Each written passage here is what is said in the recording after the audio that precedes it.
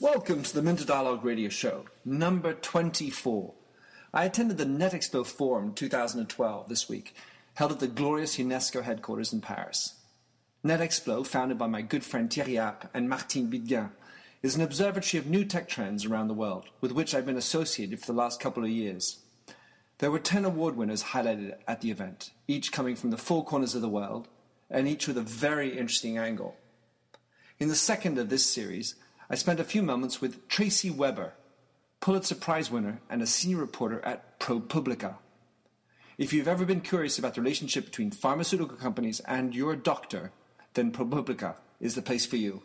Let's cut to the interview. Hi, so I'm at the NetExpo Forum. It's the 15th of March 2012. It's the end of a long and wonderful day where we've announced the top 10 winners for the NetExpo Forum. And I am with one of the winners, Tracy Weber, who's a senior reporter at an amazing venture called ProPublica. If you haven't heard about it, you might want to listen up. So, Tracy, can you explain to us what is ProPublica? So ProPublica is a nonprofit investigative newsroom. It's sort of this new kind of thing that brought together investigative reporters to do deep dive investigations of things in the public interest. And we give it away for free. We partner with everyone from the New York Times to National Public Radio to documentaries, Frontline, and they can either partner with us, with the journalist, or we just give them our investigations. And because we're nonprofit, we're sort of very independent, and we can do the sorts of things that a lot of media outlets can't do because they don't have the resources anymore. And would you say that ProPublica is born of the internet era in the fact that all the old business models of journalism is sort of taking a hit and can't afford to have multiple bureaus everywhere and investigative journalists spending too much time on stuff? Would you say that that's a fair origin of the how ProPublica was born? I think so. I think people are seeing that the old way that things were done is not really working out, and that people want to see their news immediately. They want to be able to read as much as they want. They want to be clicking on big databases and being very interactive with their journalism. And I think, we ran an investigation of a hedge fund that appeared solely on our website, and it won a Pulitzer Prize, which was a big, amazing step forward for online journalism. It certainly is. I mean, ProPublica is really bringing back investigative journalism. And the way you're doing it, you're nonprofit. You were telling me you line up with other larger, well-known newspapers, Wall Street Journal or New York Times, and then you provide as a couple. It's really interesting. You can dig down, and are you going after the areas where there's the least amount of transparency? What are the areas you're going after? So I think most of my colleagues and I, we want to do the stories that no one's looking at, like the big, institutions that affect the lives of a large group of people that no one actually takes a look at, and things that take a long time, like Charlie and I, my work colleague, Charlie Ornstein, we took a look at how nurses were overseen and how these institutions that were basically checking to see that the nurses in the hospital on the front lines were doing their job were not really doing their job, and nurses were going from hospital to hospital, making mistakes, even killing patients, and no one was stopping them. And so it's something that a lot of publications can't do anymore because they can't devote the resources, and they can't build. We built a big database of nurse discipline that exists nowhere else but on our website, and that's what I think most media outlets can't afford to do anymore. There's this walled garden around the pharmaceutical industry. We all know it's important. We need medication. But there's what has been this protection around the information, lack of transparency. And then, is the doctor there to serve clients, or is the doctor there to have a career and get a second house? And so you guys are focused on healthcare. Well, you are, particularly Tracy, and you have come here to Paris to get an award for Dollars for Docs. Can you tell us a little bit more about what is Dollars for Docs? So Charlie and I, a web developer at ProPublica, we were all taking a look at these big pharmaceutical companies, and they, it's $1 billion gazillion business for these drug companies. One drug alone can make them $1 billion a year. So they have enormous, drive to make sure their products succeed. And some of these drug companies have gotten in trouble where they've paid kickbacks to doctors or pushed doctors to prescribe drugs for uses that they weren't intended for. And there has been whistleblower lawsuits, and whereas a former employee said, look, I know about this, I'm going to sue you. And the federal government in the United States joins in. And a lot of these drug companies have settled these lawsuits for hundreds of millions, even billions of dollars. But as a result of that settlement, they were required to say whether they paid doctors to speak and consult and how much, and list those doctors in a public way. But when they started doing that, we noticed that they did it in a way that was almost impossible for patients or reporters or anyone to really look through and find doctors how much they were being paid.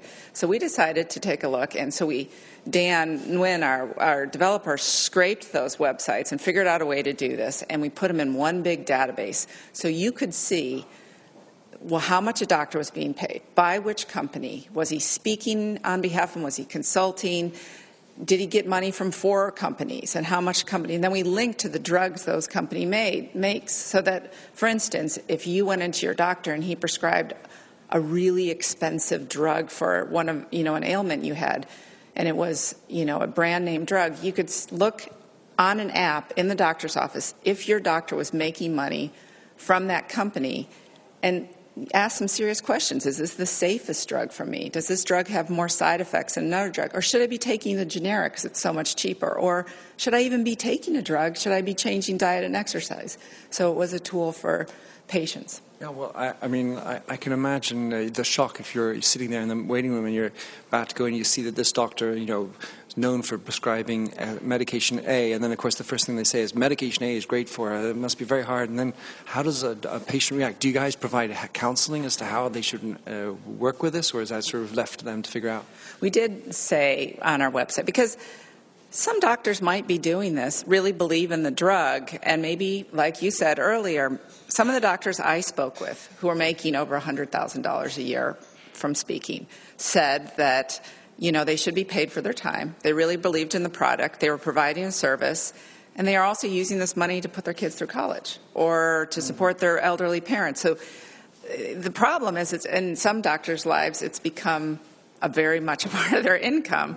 But we felt patients have such a difficult time in the United States and in France, all around the world, finding out if their doctor's good. Relying on word of mouth, and so what we wanted to say is, here's a piece of information. You can use it as you want, but it allows you to ask your doctor some serious questions. And, some people have an ethical problem with their doctor doing promotional marketing for a drug company. Some patients don't have that problem. But in an era where, you're so nervous about this and there's a lot at stake, it's good to know that.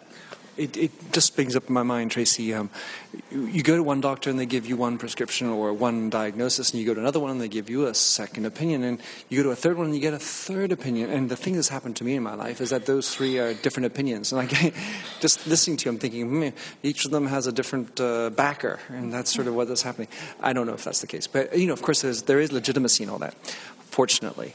Now, you were given this award, and you've come to Paris. Bienvenue. Can you tell us your opinion? You presumably go to lots of different conferences in the States, presumably the most. Can you tell us how you felt differently about this award and this conference as opposed to what you've seen in the States or North America in general?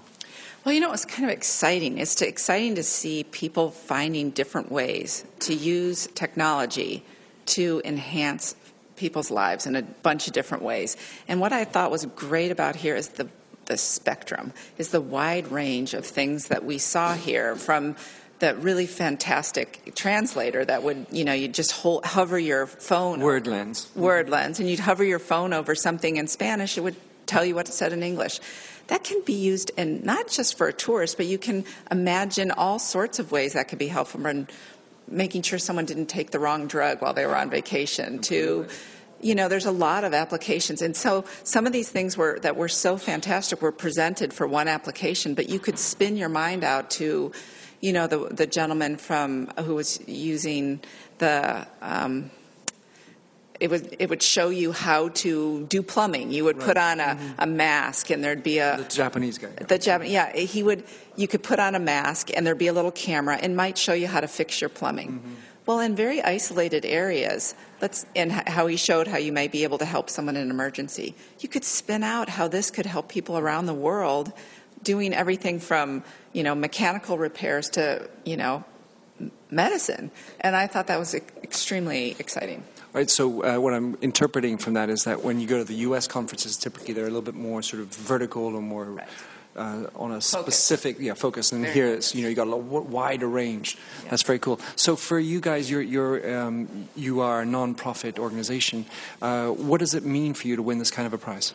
Well, when I went to ProPublica as a long-time reporter at a traditional newspaper, I had no idea if it was a leap of faith.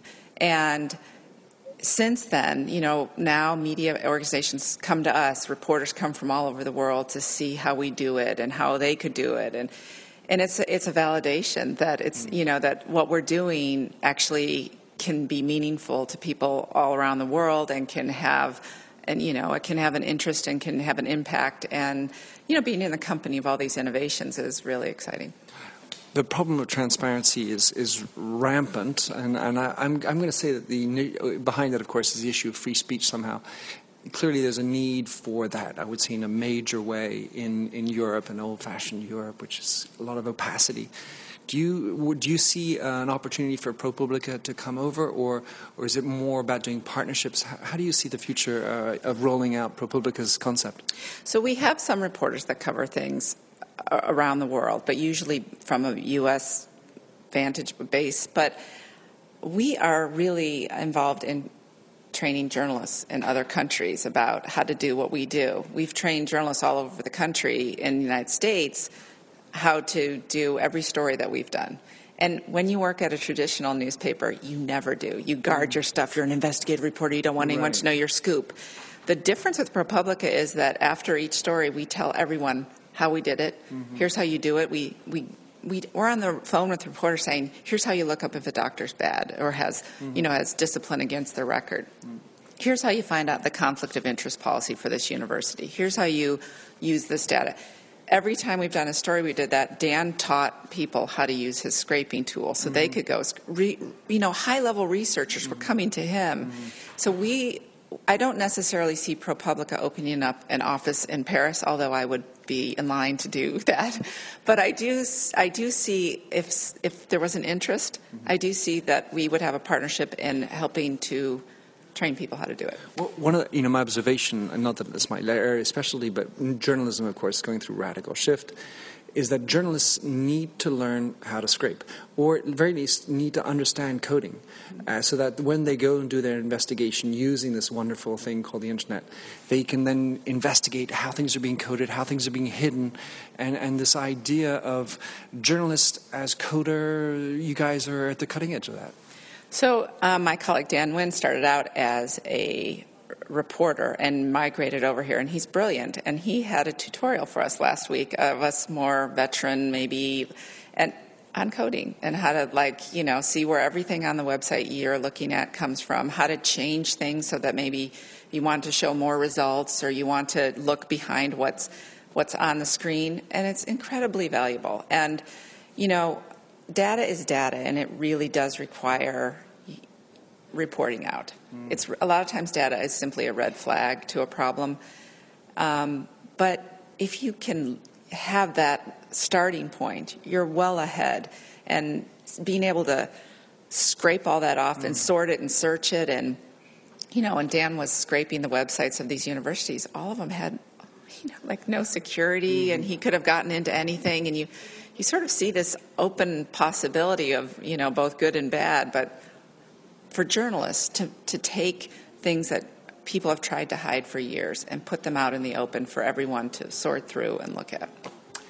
Open data. Listen, wonderful, Tracy. Thanks very much. I'm really looking forward to following you guys. I hope you had a good trip to Paris. Lovely to meet you. Well done on your prize, and go ProPublica. Thank you so much. We've had a great time, and we are very honored. Thanks for having listened to this recording of the Minter Dialogue radio show. You'll find the show notes on themyndset.com, TheMyndset, where you can also sign up for my weekly newsletter. If you like the show, please don't forget to click the handy Facebook like button or tweet it out. And if you speak French, you can find my other French language interviews on minterdial.fr. In the meantime, please come join the conversation at The Mindset or catch me on Twitter at MDIAL. Happy trails.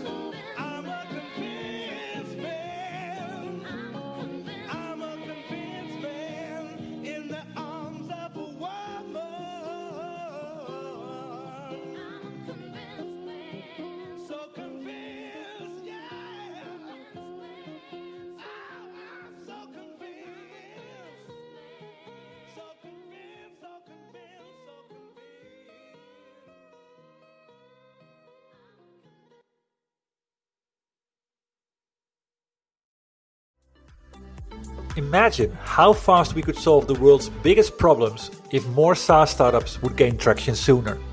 Welcome to the Tech Entrepreneur on a Mission podcast. This podcast is dedicated to sharing experiences from B2B SaaS CEOs who are going above and beyond to deliver change that is noticed.